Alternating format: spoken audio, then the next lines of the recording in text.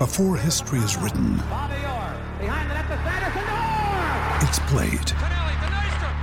Before it's frozen in time, it's fought one shift at a time. Before it's etched in silver, it's carved in ice. What happens next will last forever. The Stanley Cup Final on ABC and ESPN Plus begins Saturday. With threats to our nation waiting around every corner, adaptability is more important than ever. When conditions change without notice, quick strategic thinking is crucial. And with obstacles consistently impending, determination is essential in overcoming them. It's this willingness, decisiveness, and resilience that sets Marines apart. With our fighting spirit, we don't just fight battles, we win them. Marines are the constant our nation counts on to fight the unknown. And through adaptable problem solving, we do just that. Learn more at marines.com. Hello, it is Ryan, and I was on a flight the other day playing one of my favorite social spin slot games on ChumbaCasino.com. I looked over at the person sitting next to me, and you know what they were doing? They were also playing Chumba Casino. Coincidence? I think not. Everybody's loving having fun with it. Chumba Casino is home to hundreds of casino-style games that you can play for free anytime, anywhere, even at 30,000 feet. So sign up now at ChumbaCasino.com to claim your free welcome bonus. That's ChumbaCasino.com and live the Chumba life. No purchase necessary. VGW. Void where prohibited by law. See terms and conditions. 18 plus.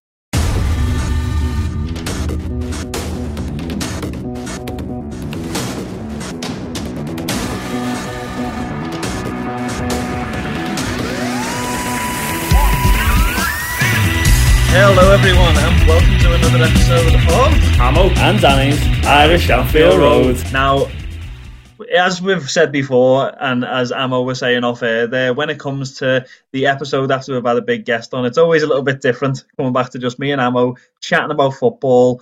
But we've picked a good week to do it because there's plenty of football going on. We're going to be analysing, in the first part of the pod, we're going to be analysing all about the Wolves game that was a few weeks ago, and then we're going to be discussing Arsenal, and we're going to be discussing Real Madrid as well. So it's a big week coming straight out from the international break. Now, firstly, Ammo, how are you getting on? What's your week's been like? Also, did you get to watch any of the international football? Did I get to watch it? Do I even want to watch it? That's the question. Not too bad. I'm dosed. I've got a head cold, but I mean, when you got a head cold these days, you feel like you can't even go on your front doorstep and say hello to someone. So, excuse me for my voice, but I'm okay. I've seen little bits. I've seen a bit of England. Who did they play? I can't even remember. That's how much I don't really care. They won 2-0 anyway. I've seen that, a bit of that, and I've seen them play the game for it. I think San Marino, which is it. You know, everyone talks about international football, but they're playing like, you know, painters and decorators and butchers. Like, how is that international football? Like, no, with the greatest respect. Like, you know, he played like a second string team as well. You know what I mean? So, I just don't have that love for international football and bring on the Premier League and the club football being back. So I watched bits and stuff. You know, you always think to yourself, like, I'm a betting man. I know some people listening might not, but I'm a betting man. So I put a few bets on the international teams, and like you know, you're betting on teams like Germany and Spain at like, you know, 1-50, and like they're scraping 2-1 wins against like people you've never heard of. Yeah. So you're like, you know what? What's the point? What's the point in betting? Because there's just no fun in it. Because like, you know, the odds are so awful. But yeah, I mean, I've watched a little bit because like, what else are you gonna do? But like, I'm not really bothered about it. But I'm grand, yeah, bit of a dose. But what about you, Danny? How are you? Yeah, I'm doing good, man. Doing good. We're seeing the weather changing now, and things are starting to get a little bit warmer and stuff. So it's nice to start getting out and about a bit more. Been sort of spend the last 2 weeks just sort of trying to get out to the parks and do stuff with the kids. So I haven't really been at much. I think it's always hard, isn't it? I think when we started this podcast, we always said we'd start off by talking about how our weeks are going, not knowing that we were going to hit a global pandemic and never leave our house for a year. So we feel like this section is always the trying to think of something exciting that we've done in our lives when actually we've just sat in the house for a week. But yeah, that's about it. I didn't watch any of the international football at all. I haven't watched none of it. And I suppose for the same reason as what you said, a lot of it is just boring. It's just boring football, and the big teams are changing up, and they're at the stage now where they've maybe already gone through the qualifiers and they're starting to play their second string international team, and they're playing teams. San Marino, I've got a dedicated Wikipedia page showing the games that they haven't lost. Like, the fact that they're able to fit that on a Wikipedia page proves the standard and level that San Marino are at. So what's the point in watching a game like that? Might as well go down the park, watch a load of kids play, you know what I mean? Well, what I did see is Cristiano Ronaldo storm off the pitch for Portugal because he had a goal. I mean, it was a goal. Did you see the goal that the ball over the line? Nope, literally seen nothing. No, well, Portugal played. I can't think who they played in the week, but it was 2-2. Cristiano Ronaldo got the ball in like the 95th minute, and he rounded the keeper and slotted it, and it went in. And it was in by about probably 2-3 inches, and it got disallowed that it wasn't over the line, and he stormed off the pitch and threw his armband off and all. You'll have to watch it, and anyone there listening hasn't seen it. Honestly, it's hilarious. He rounds the keeper, puts the ball in the empty net. This isn't like the 93rd minute, right? I think Portugal played a nobody team as well, and it gets disallowed. And he's off celebrating and goes mad, throws his armband on the floor and storms off. So that was quite funny to watch because I'm a big fan of Ronaldo, Yeah.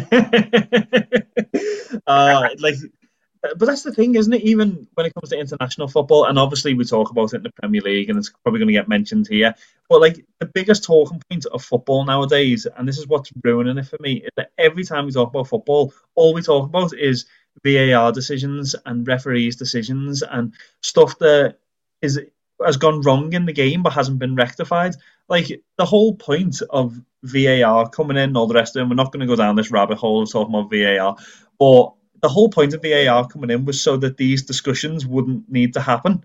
Is like, there's too many controversial incidents in football, so we're going to bring in VAR to be able to clear that up. And I have never spoke more about referees' decisions than what we have since VAR came in. This is the thing. I don't think VAR is at some of these international games because, I mean, I don't know Portugal playing, but they're probably playing a team that doesn't have they can't afford cameras. I don't know. Yeah. I don't know how it works, but that's just me being a bit like probably a bit of a bigot there. Probably shouldn't have said that, but you get what I'm saying. Like it's not all round, and like if you're gonna have it in the Premier League, why shouldn't you have it in the National League Conference North? That's the way I look at it, and it all boils down to money, which is why last season the Premier League still went ahead, and we're happy because we've become champions. But like the Scottish League got voided, so it all comes down to money, and that's just the sad thing about it. But what I will say is when it comes to international football, it just doesn't really. See if England in a tournament, if they get to like the semis, you kind of want them to do all right. That's the truth. I'm not gonna lie, but after that, I'm just thinking, oh no, please, like none of that. I was buzzing that Arnold never got picked for the England team. I was buzzing, yeah. And equally, I'm angry that Salah's playing God knows where for Egypt. That we got a couple of goals there. Mane's playing God knows where for Senegal. And yeah, I mean, it is what it is, isn't it? There's no point. We've discussed it before. We'll discuss it again.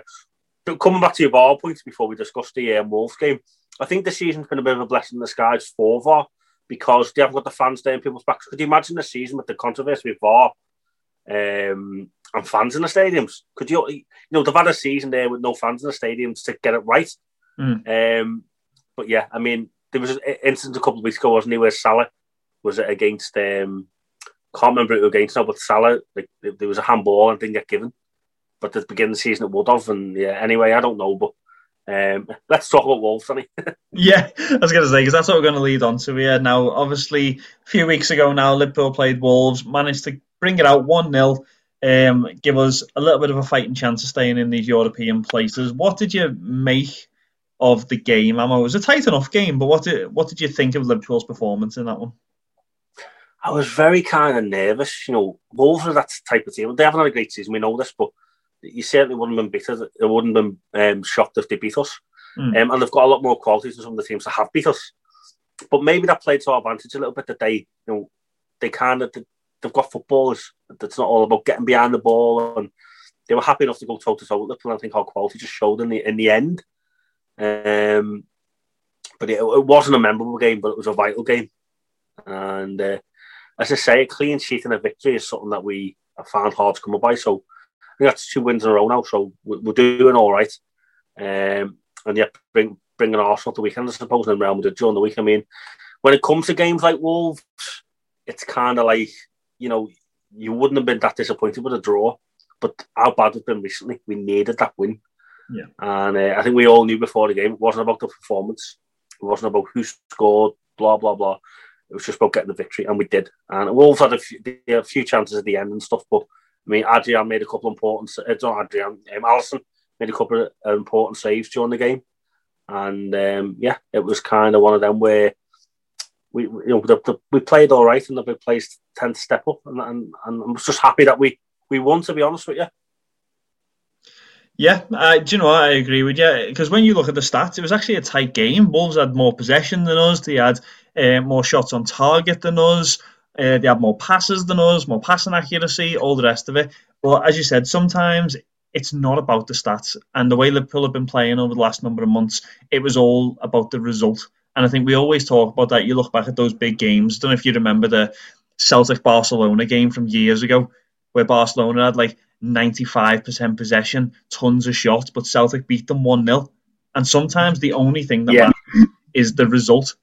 And to get the 1-0, Jota to score as well, sort of solidifying. I think he is going to come in, and I think it showed in that game. There's a few things for me that clicked. I think Diogo Jota coming in, playing that game, getting the goal, I think that's going to give him a boost. It's going to also give the other strikers a boost as well, to think, right, he's stepping up, he's trying to perform. And I felt for a good part of it, Jota really ran his legs off in that game to try and sort of motivate the rest of the team. So I was glad he got the goal.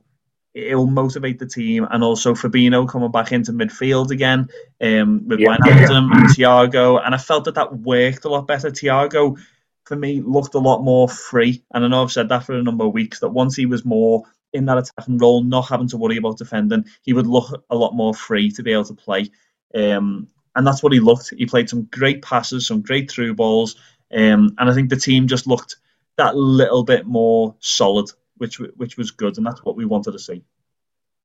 Well, another big talking point to say is probably the Fabinho midfield. And yeah, I mean, buzzing for Jota, he's been on 5 for Portugal during the week there as well. Ronaldo's probably jealous of that, actually. But yeah, no, Fabinho is to say, he's, I think football people and us footballers, we have short memories, and we're not Liverpool fans when it comes to Fabinho. We knew how class he was. He come into Liverpool, he was benched, and everyone was like, "Oh, what? Well, why we spent this big money for Fabinho?" He come in, I think, in the first couple of games to give a few silly fouls away, a few yellow cards. And I was like, "Oh no!" But then something happened. It's kind of a bit like maybe the situation with Davis coming in, the very beginning with Robertson. Klopp's kind of flooded him in, and Fabinho come in, and he just become kind of, I don't know how quick or how long it took, but before you knew it, Fabinho was like probably one of the best players in our team, and we were winning everything. So he's one of the best players, covered as one of the best players in the world in that position. And he's dynamic. He gets a foot in, he gets so many blocks, he can thread a pass.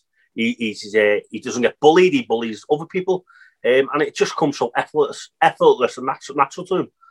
And seeing him back in midfield again, and another we mentioned for Phillips and Quebec at the back as well. I think that dynamic and that structure and how we played was just so much more steady, and at the highest level, I think you need a little bit of steadiness as such. So having Fabinho protecting the back four, it was great. And yeah, buzzing for Jota, obviously, but I think the biggest, if we're going into tactics, I think the biggest thing was Fabinho being back in midfield. And I think he's got that little bit of quality that maybe the likes of Henderson and Wijnaldum don't have. And that's no disrespect to them, both great players, but I think Fabinho just has that little bit of he can thread a pass that maybe them boys wouldn't. Yeah. And he gets back a little bit quicker. And those long legs, they just seem to... How many times you see Fabinho poke the ball away with his toe? Like, you see that in that position, he does it 3 or 4 times a game. Yeah. And we're used to it, but, without that, you don't see Gini or Hendo or Milner poking the ball with the long legs away and saving us, really. So, yeah, it was great to see. Yeah. Great to see. No, I agree with you. And I've always said I love Fabinho in that position as someone that plays a more defensive role. I love watching him play. He just reminds me of sort of Patrick Vieira of old, Jordan, the early 2000s. Yeah. And that's the type of player. He's not bullied. You just know that he's always going to hold his own in that midfield. And And as you said, one of the great things about him in comparison, I love Hendo and Gini. They're both great players, both absolute workhorses. But one of the things that Fabinho's got that they haven't is that quickness, sort of being on his toes, that he can force the attacking midfielder or the striker, if he's far enough back, to make a move. And that's what you don't get with Hendo and Gini, is that they will generally block the player off where he stands and make him pass out sideways. And that's what you'll see. Fabinho makes them make a move. So they think they're open. You see the wingers, and if you watch the game, you see the whole thing expanding on the picture. You've got their wingers think, right, I've got a chance here. Our attacking midfielders are going to run at them. I'm going to start running here. So they start bombing past, going towards the fullbacks. He waits for them to make a move, and then suddenly these long legs come out of nowhere and manage to get the ball. So he lets them start the attack, takes the ball off them, and straight away it opens us up for a counter-attack, which is something that you're not going to get with the other players. So I love Fabinho for that. You know what's so funny is I'm sitting there, and I'd say I'm going to listen to this. All like the defensive man, the players are going, yes, Danny, yeah, you're spot on, blah, blah, blah. Like, brilliant. I'm sitting there as an attacking man player going, well, I see what you're saying, but like, he's just got big feet. he just got big. He must be about a size 12 or something. Like, he just gets a big toe in everywhere. And like, you just see him, like, he's always got that face. Every time I've seen Fabinho play, he's always got that face where, like, I got this. No, I've got this. You know, he always looks so calm, but on like he's like boiling over like madness. Yeah, you know, there's just something about him. He's always got that look, and you see when he's looking at players, it's that intense look. You know, you be in position. You know, it's just great. And I think for me, like it was known years and years ago, like our generation, it was known as the Makelele role, wasn't it? Yeah, and Claude Makelele of Real Madrid and Chelsea, and then other players have come in and it's been adapted. Gerrard kind of done that role towards the end of his career. But for me, Fabinho's got to be in the top probably 3 to 5 players in that position in the world on his day. And Liverpool need him. I miss him, especially with the games coming up as well. I mean, it's vital that, and it's kind of good because you're putting them in central defensive players that like central defenders, and there's that little bit of awkwardness where maybe if you're Quebec or you're Phillips or you're Reece Williams, and you're next to Fabinho, 26, 27, established international, won everything but Liverpool. You're sitting there, you're like, okay, I'm a defender here, I should be a leader. But like, you let Fabinho maybe take a role when he's kind of just doing a job. And when you take him into midfield, we know about his strengths, but what you also do is you let the defenders do what they're meant to do, and they're not sitting there thinking, "Oh, am I going to disappoint Fabinho? Should I be taking his lead? Should I not?" They're literally playing to instinct. Like, okay, these young defenders are young defenders. I keep saying it, but you're not a young defender. You've been coming through in that position probably since you were like 11 or 12. Yeah. So let defenders do what defenders are meant to do. And with Fabinho protecting them, he's probably better off protecting them in that position than alongside them doing the job. And everyone's kind of wondering who's in charge here. Should Fabinho be holding the line? He's not used to holding the line. Should I be holding the line? But then again, I'm only 21. Why would I hold the line with Fabinho's 27? He's won everything. It's the dynamic of not having Van Dijk there. I think just let defenders defend. Let Fabinho be in midfield. And you're not missing that in midfield. But we were missing all those games. And I think, I don't want to criticise Jurgen Klopp, but I think a lot of fans called for this. But Fabinho was playing that well in central defence that it kind of overshadowed the problem we had in midfield. So I think now Klopp's realising something had to give, and we're all football fans, we can all see it. And I think now going forward, play defenders in defence and play Fabinho in his position that he's world class at. Yeah, and I think the thing is that I think the style of play always had a little bit of a factor in it as well. Is that Fabinho, as I said, is that type of player that he lets the attacking player make the move first, and then he drops on him, and that's fine in central midfield. You see it in central midfield and you think, that's great. Like, he's doing that and it causes the counter-attack and it's grand. But when you drop him into centre defence and he's doing that, I know as somebody that plays centre-back, Fabinho might be a great character, but you're thinking to yourself, this isn't your position, mate. And you could always see that his central defensive partner was always that little bit dubious and would always drop further back because they think, oh, what if he makes a mistake? He's not a defender.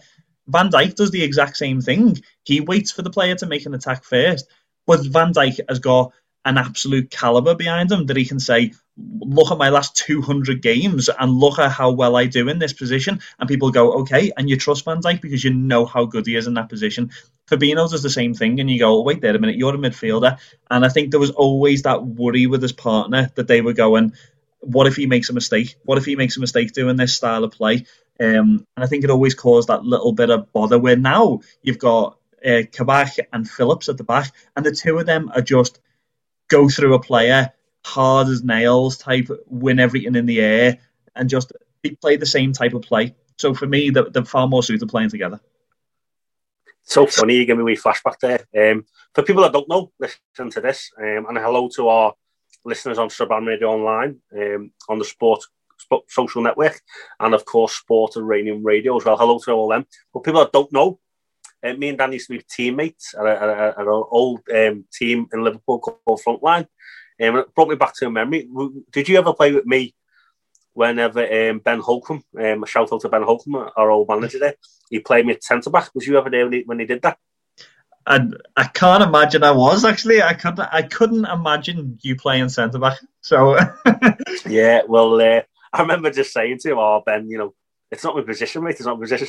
But obviously everyone knows, and I think this one of the dynamics that we never thought before we started this podcast was how well it was going to work from a striker's point of view.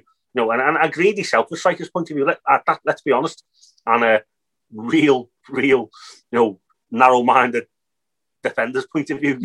And I think it works well. But now I played front line, and my manager played me centre back. I think it was a case of, you're tall. You always turn up. I'm going to play at centre back, and I hadn't scored about 5-6 games up front, and they played me centre back in the first half. And we were getting beat 1-0. I was just saying the whole game, like, this is not my position. Just get me out of this position. But I've done all right. Anyway, played me up front and scored after about 20 seconds. But it was funny because it was only from a corner, and I would have been up to the corner anyway. So it was one of them where it would have made no difference. But it was just funny. But relating to the reason I'm saying this is into the Fabinho thing. When you're playing out of position, Milner makes it look easy, and a few other players make it look easy. I look at Gerrard maybe playing right back in the past, and there's a few other players, but I think those players are rare. You look at Phil Neville, he gets so much stick, but he can play in so many positions. Yeah. But I think Fabinho, he just had a real good couple of games at centre-back that people were like, you know what, wow. And we were doing all right in those games. I think we were shadowing over a few cracks in midfield. But then as soon as we started losing Henderson and Milner and stuff like that, you were thinking, nah, we need Fabinho back in midfield. So my point is that what he does, even off the ball, I mean, for me, I describe it as big toes getting in. And that's the difference. If I was a coach at Liverpool, I'd be like, Fabinho, man, do you think? Get those big toes in. So Danny would be like, I press the man, make sure he does this there, make sure he does that. And it's a different dynamic how we both think, Danny. But we both know, because we're both football and minds, that he needs to be in that position. And that's just, from now on, even if you have to play Reece Williams and Phillips or whoever at the back, keep Fabinho midfield. Please, Jurgen, keep him midfield. And I think, do you know what? I totally understand why Klopp done it. I understand why he put him at centre back, and he played well there. For me, I thought he was quality watching him. But I think he just offers you so much more. And actually, defensively, we're probably far more solid with Fabinho further forward. Yes. So hopefully that's the way it stays. And to be fair, Kabak and Phillips are doing a really good job there at the back at the minute. As I said, Wolves had more possession, they had more shots on target, all of these different things, and yet we had a clean sheet. So that just proves to me what Kabak and Phillips are doing back there. So hopefully it sticks around, because this Saturday we are playing Arsenal. As we said, at the minute Liverpool are currently sitting in 7th. Arsenal are sitting in 9th. They're 4 points behind us, so they can't necessarily leapfrog us if they win this game. But it makes it a lot more tight. Everton are 1 behind us. They're a game in hand as well. So it's a game really that if we want European spot this season, we need to be winning this game. Arsenal generally haven't been great this season.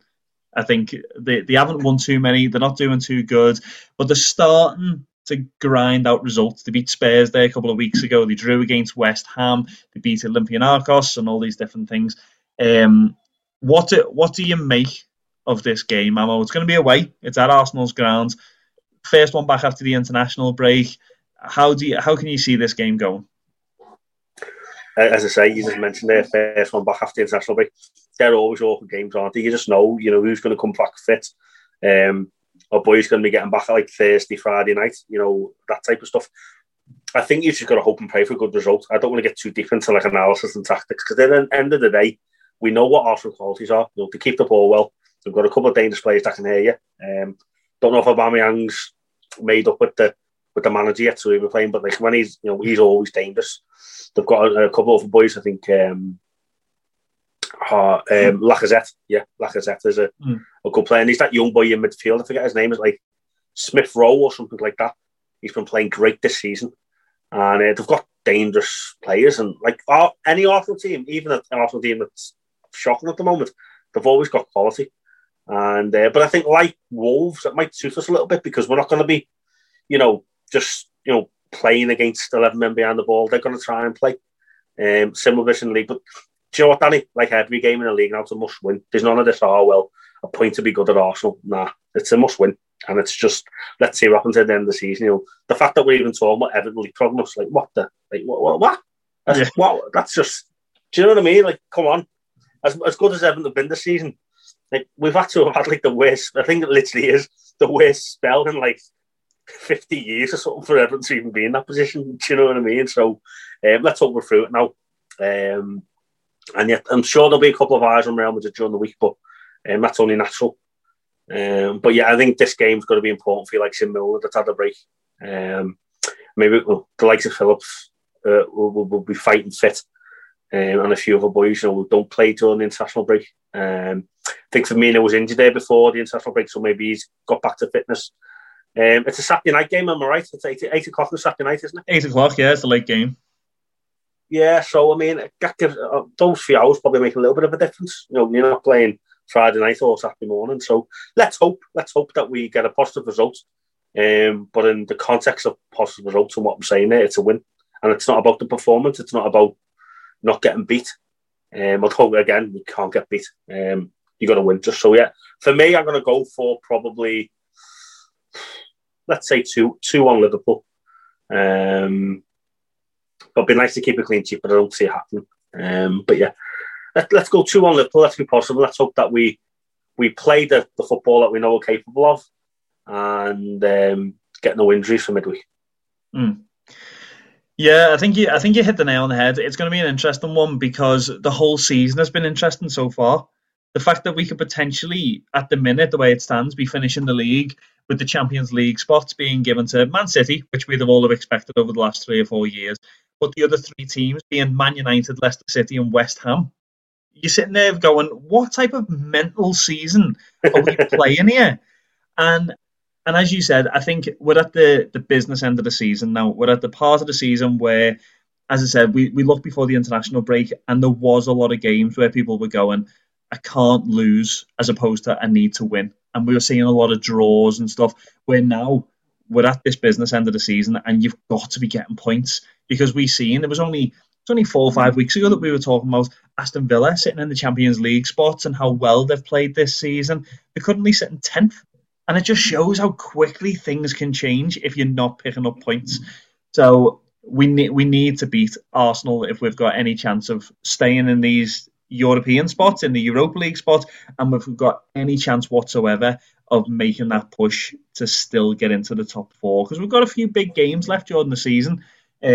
So we need to be really going for it. As you said, Arsenal have got some good squad players at the minute. Not even just, I think Arsenal were always similar to Liverpool. They were always an 11-man team, and then if they had to bring anyone off the bench, they were going to be garbage, really. But now Arsenal, have got some great players, as you said. They've got Aubameyang, they've got Lacazette, they've got Saka, they've got Odegaard that they brought in January, who is performing as well.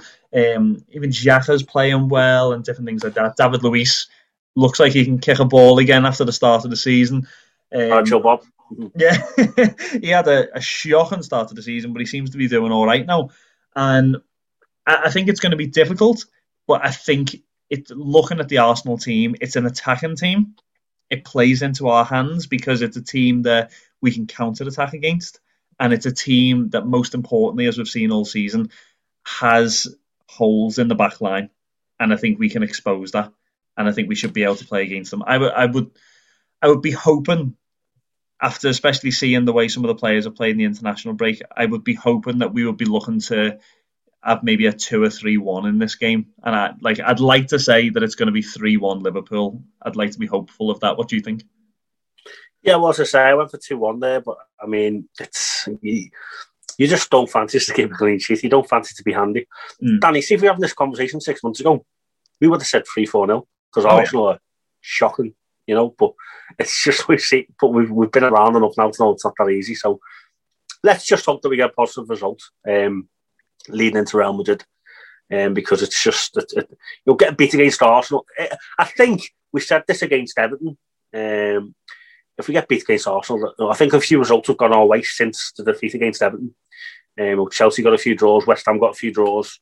I think West Ham was 3-0 up against Arsenal and they drew 3-3, I think it was. Yeah. So a couple of draws have went our way. The fact, by the way, if West Ham United finish in the Champions League spot, I'll shave my eyebrows off. How about that? West Ham United aren't going to finish the Champions League spot. No chance. But a few results have gone our way. So let's just hope that this will go. Do you know what, Danny? It's just about hoping and praying now because it's just been that mad of a season. I know that I've had a couple of weeks to reflect over the international break. See if Liverpool Football Club had fans in the stadium, we wouldn't be where we are because we've had some awful teams we've watched over the years. I've not even been in this position. So that says enough. That says enough. We're in a false position. It's because we haven't got our fans. We haven't got a 12th man. And but let's hope and pray that we've given our fans something. You know, given the team themselves have given the fans something to brag about and boast about because you couldn't listen to them United men, could you? Finishing second and going on like the back again. Seriously. I know. Picking it up in the middle of a ridiculous season and coming second, like, is nothing to be bragging about, but you know the United fans will. And yeah, as you said, we've seen some big wins against Arsenal. We've also seen some big losses against Arsenal in the past. Stupid Andre Arshavin. But we all remember those games. And let's just hope that we're going to be at the right end, because one of the things that an Arsenal game does normally bring is goals, is a Liverpool-Arsenal game. So let's hope that we do see goals, because I think we're all kind of craving that. And on a side note, before we go to the break, we've been looking over the last little while, and some of you that are following our social media will have seen that we've started putting episodes onto YouTube as well.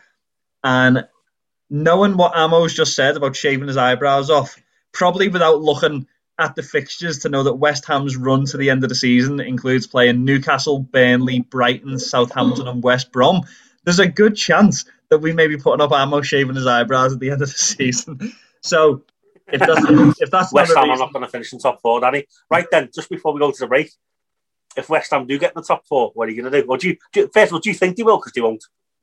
Do you know what? This season, I think absolutely anything can happen. I think Chelsea are playing well at the minute, but Chelsea have had a real sort of hit and miss season. So I think West Ham have got just as much of a chance as Chelsea of finishing in that top four. We've got to play them. Not for me. No chance. Hey, listen, I'll be fine. It's all good. I'll be absolutely fine.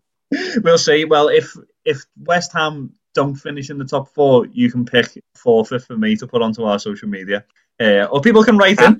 Amo wants to tell you about our email address for you to write in, and you can write in with a challenge if you want. Yes, guys. So, obviously, any feedback. What we're going to do as part of the show in a couple of weeks, I'm going to start doing shout-outs to people as well. So, we know we've got listeners in America, in Australia, India, Chile, New Zealand. Hello to all listeners. But if you want to contact the show and you don't know us personally or have our social media, you can contact us on Amo and Danny's feedback@gmail.com. Also, a lot of people have seen our bobble hats that have become quite a phenomenon. There's people have been buying them everywhere, and they're really good quality. And as I say, they all help to supply the expenses that get us the big guests that we get. So please throw us an email if you'd like one. And thank you to everyone that bought the hats and the merchandise in the past. We've got a lot more coming up and a lot more around the corner. So watch this space. But thank you. Yeah, no, thank you so much. As Amo said, like the money that we get, it doesn't pay us a wage or nothing like that. We love just doing this because we love talking about football and we love being able to hopefully entertain you during this lockdown. And all the money goes towards getting guests, and it's all getting put back in so that we can provide better content for you. So thank you so much for supporting us. Now we're going to take a break, and then we're going to come back to be discussing the big game, Liverpool, Real Madrid, first leg. So thank you very much for listening to Amo and Danny's Irish Anfield Road. Find more great shows or join the team at sport-social.co.uk. All right, folks, welcome back to Amo and Danny's Irish Anfield Road. Well, folks, as I say, we reviewed the games there and we spoke about Arsenal, but the big one is Real Madrid in the Champions League. Now, I'm saying this and, me and Danny look at each other with smiles as I said that, because our season is there's still something to fight for. And as games go, you're talking about the probably two, if not the two most successful teams, along with AC Milan in this competition's history. So, you don't need a script, you don't need to build it up. It's Liverpool versus Real Madrid. Like, we won it in Madrid a few years ago. We lost it against Madrid a year before that. There's the whole Ramos and Salah thing. We could go into a lot of detail about Liverpool Real Madrid, but we know when Liverpool play Real Madrid, there's going to be fireworks. And I would say if we get through that game, it's probably a game that, could be season defining for us. Now, we know Real Madrid aren't what they used to be, Danny, obviously, but it's still going to be a tough game, isn't it, mate? Playing Real Madrid is always going to be a hard game. They've got solid players in every position. They've got the money to be able to bring players in. And the thing is that, Real Madrid are not having the best season this season. But there's two defining factors to this game. Is that, one, Liverpool know that winning the Champions League is going to define this season as either being a complete flop or being a great season. And if we can finish it, Jurgen Klopp knows that if we can finish the league somewhere within the top 7 and win the Champions League, everything that's happened this season, injuries, everything will be completely forgotten about. So the mixture of the fact that we need to win this game is massive. So I think Jurgen Klopp will be going all out to try and get the win in the first leg to be able to take back to Anfield. Secondly, the other defining factor is that Real Madrid are currently sitting third in their league, 2 points below Barcelona, who they play 4 days after we play them. So you think to yourself that Zidane has got a big conundrum there. What does he do? Does he push to try and win the league? Or does he push to try and win this game? Because he can't play his best team in both matches because he knows how big they both are.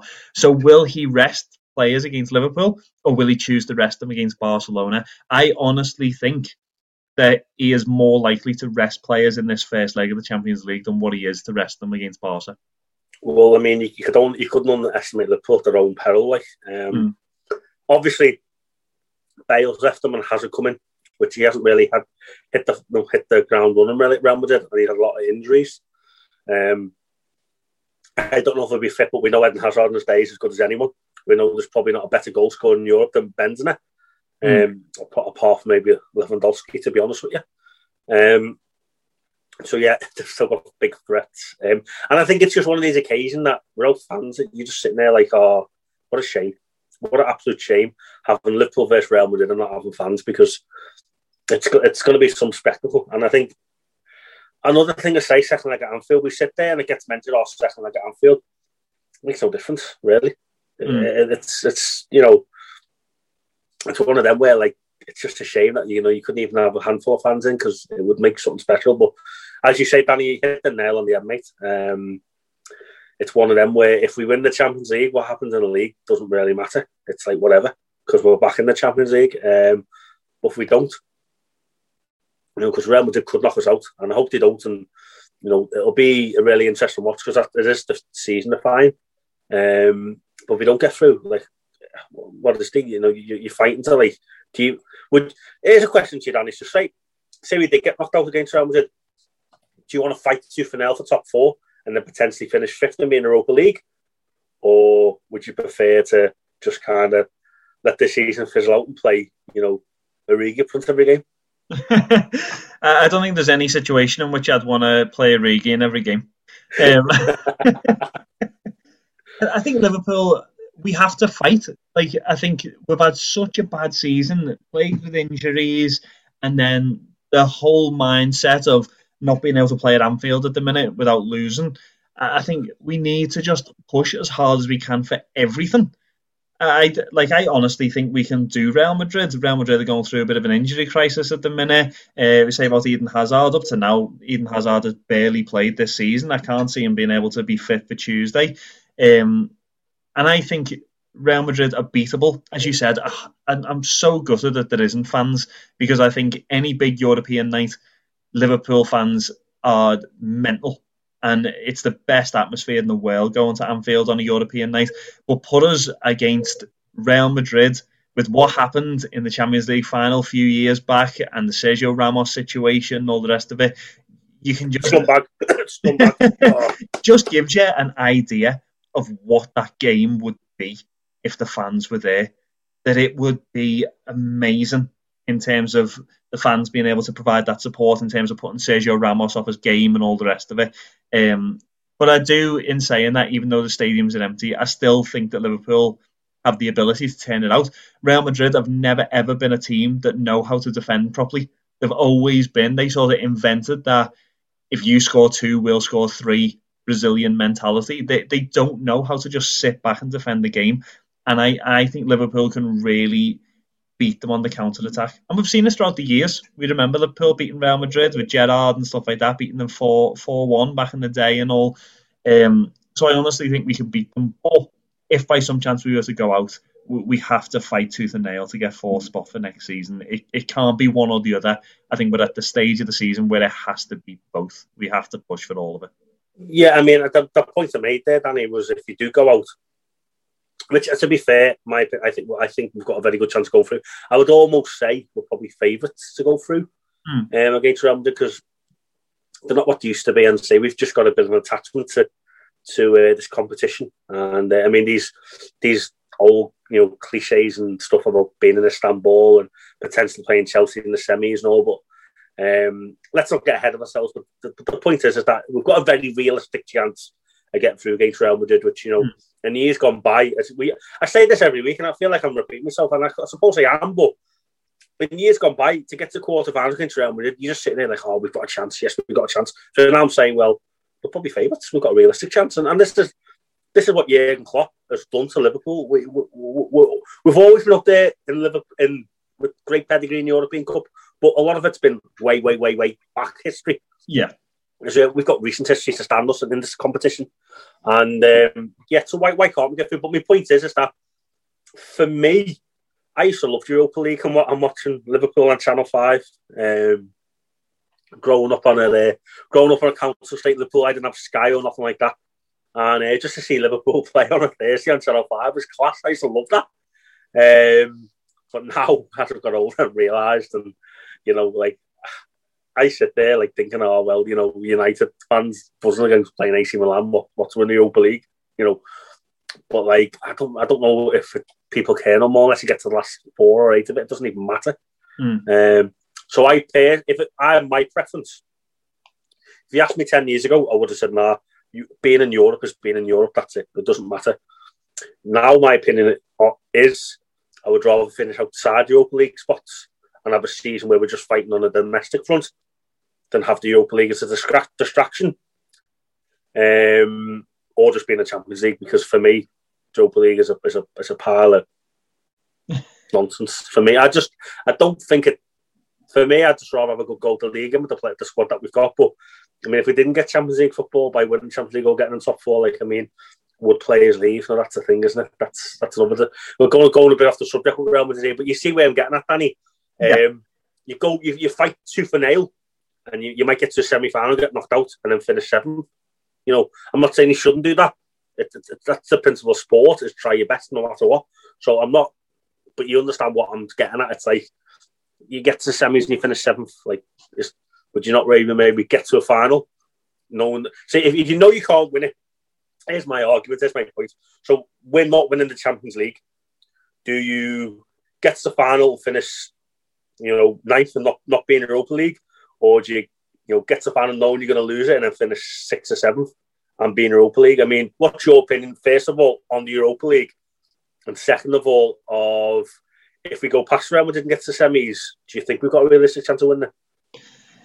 I'm similar to you. Like I think we grew up in the generation where Liverpool mainly were Europa League. We had a good stint under Benitez where we were top 4 consistently, but we had like a lot of my early memories of Liverpool are all Europa League and Thursday night, and I lived right by Anfield's ground. So one of the things I always remember is because we are that in-between generation, really, from your boys who lived in the 80s who remember Liverpool dominating everything to your now, a sort of Benitez era coming through to now where Liverpool were Champions League consistently and now Liverpool doing amazing. So when I was growing up, I always remember there was never as many fans in the stadium for Europa League games. It was never like completely jam-packed. So about half an hour before the end of the match, the stewards used to open the big gates at Anfield, at the Anfield Road end, that let all the fans out that were coming out and stuff like that. And every time Europa League game, you used to be able to, with so many fans coming out, mainly the away fans to get on the coaches and stuff, we used to sneak in past the security guards and watch like the last half an hour in Anfield of all the Europa League games. So I always remember that, just like running in, sweating, making sure security didn't see you, and sitting down the first empty seat that you could, and just watching that last half an hour of Danny Murphy and Gerrard and all of these boys playing Europa League. And so I've got great memories of Europa League. I love it. In terms of your second question, it's a hard one because I think there's so many more factors to it. Obviously, if it's all on guarantees, isn't it? If we could be guaranteed that we'd win the Champions League and come 9th, then I'd take it. I'd take it all day. But I think there has to be that push for Europa League. Even if it was that we don't win the Champions League, but we finish 7th or 8th, I think that pull of Europe globally is still there.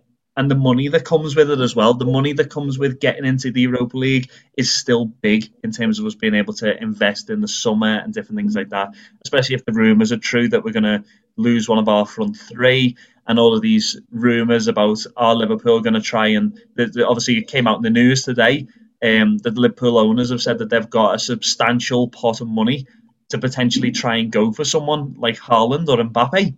So if these things are all true, then we need you can't imagine us pulling someone like Haaland or Mbappe with no European football whatsoever. So for me, I'd rather go for the Europa League at the risk of losing the Champions League so that we have something next year than pinning our hopes on just winning the Champions League. Yeah, no, I know what you're saying. Well, as I say, it's going to be one of those fixtures that you're going to be nervous watching. It's away from home, which might be good, but we'll see. And then obviously we'll bring them back to Anfield, which isn't the same place that it once was, unfortunately, with no fans. But there's certain traditions, and I'm getting goosebumps saying this, there's certain traditions, certain ways, certain things, and I am literally getting goosebumps. I'm about to say this now. Certain things that happen as Liverpool fans when you go to Anfield, the experience is something that you can't put into words. We had our partners on way back when, and we talking about living with a football fan. And my partner, it's actually a birthday today, so I must say happy birthday, Larissa. But what I will say, she's got no interest whatsoever in football. She can't stand it. Fair enough, because she's going out with me, so I feel for her. But I always say to her, I want to bring you to Anfield, because going to Liverpool and going to Anfield, especially on a European night, there's nothing like it. And one of those, probably one of the biggest things about going to Anfield is the atmosphere. All right. So years and years and years ago, I haven't got the exact date, there was a man that was at the stadium in Anfield, and he played a little song by the name of You'll Never Walk Alone. That man was named George Septon. Anyone and everyone who's associated with Liverpool Football Club, if you're any type of fan, you know that man's voice. He's recently brought out his book, The Voice of Anfield by George Septon. For people that aren't players, there's not many legends to do with Liverpool that haven't played for the club. this man is. And it's my absolute honour and privilege to announce that this time next week, me and Danny, I don't know how we've managed it, but we have, are going to be interviewing the voice of Anfield, the one and only George Sefton.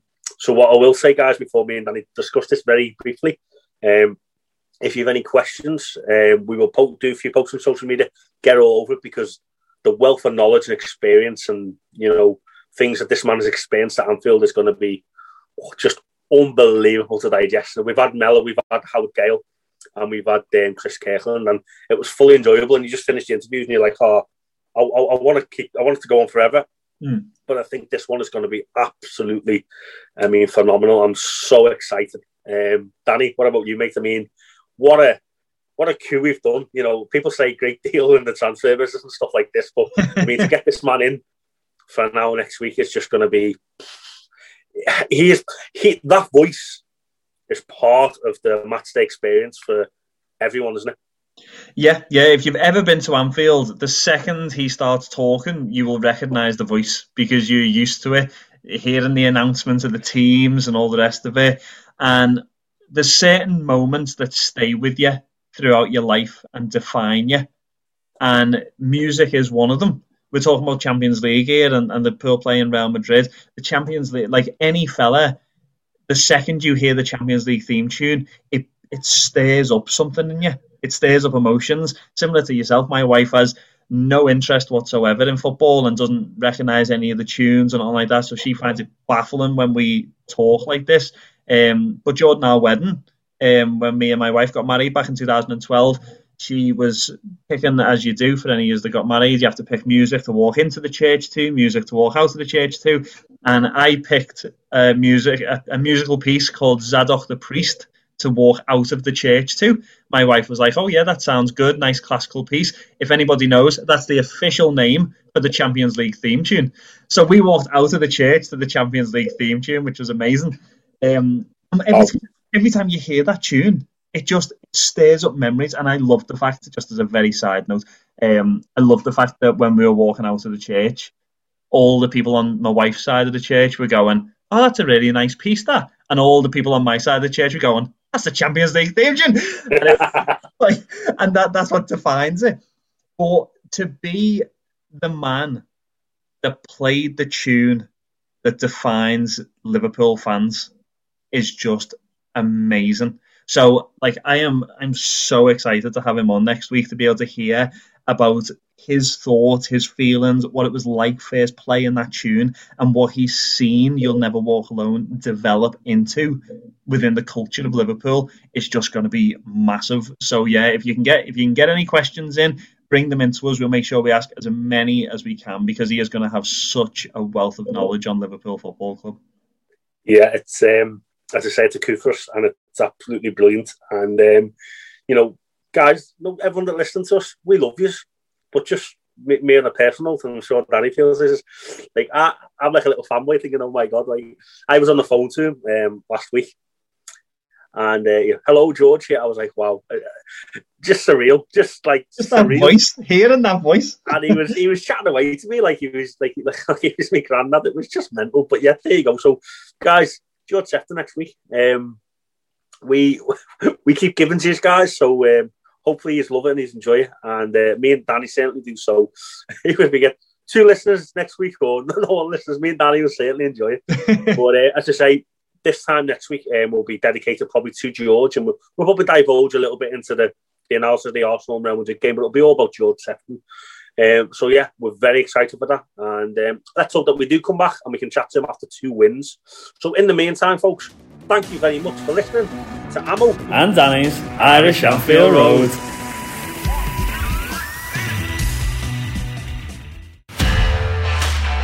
This podcast is part of the Sports Social Podcast Network.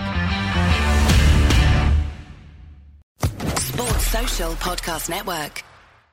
Hello, it is Ryan, and we could all use an extra bright spot in our day, couldn't we? Just to make up for things like sitting in traffic, doing the dishes, counting your steps, all the mundane stuff. That is why I'm such a big fan of Chumba Casino. Chumba Casino has all your favorite social casino-style games that you can play for free anytime, anywhere with daily bonuses. That should brighten your day a little. Actually, a lot. So sign up now at ChumbaCasino.com. That's ChumbaCasino.com. No purchase necessary. VGW Group. Void where prohibited by law. See terms and conditions. 18+.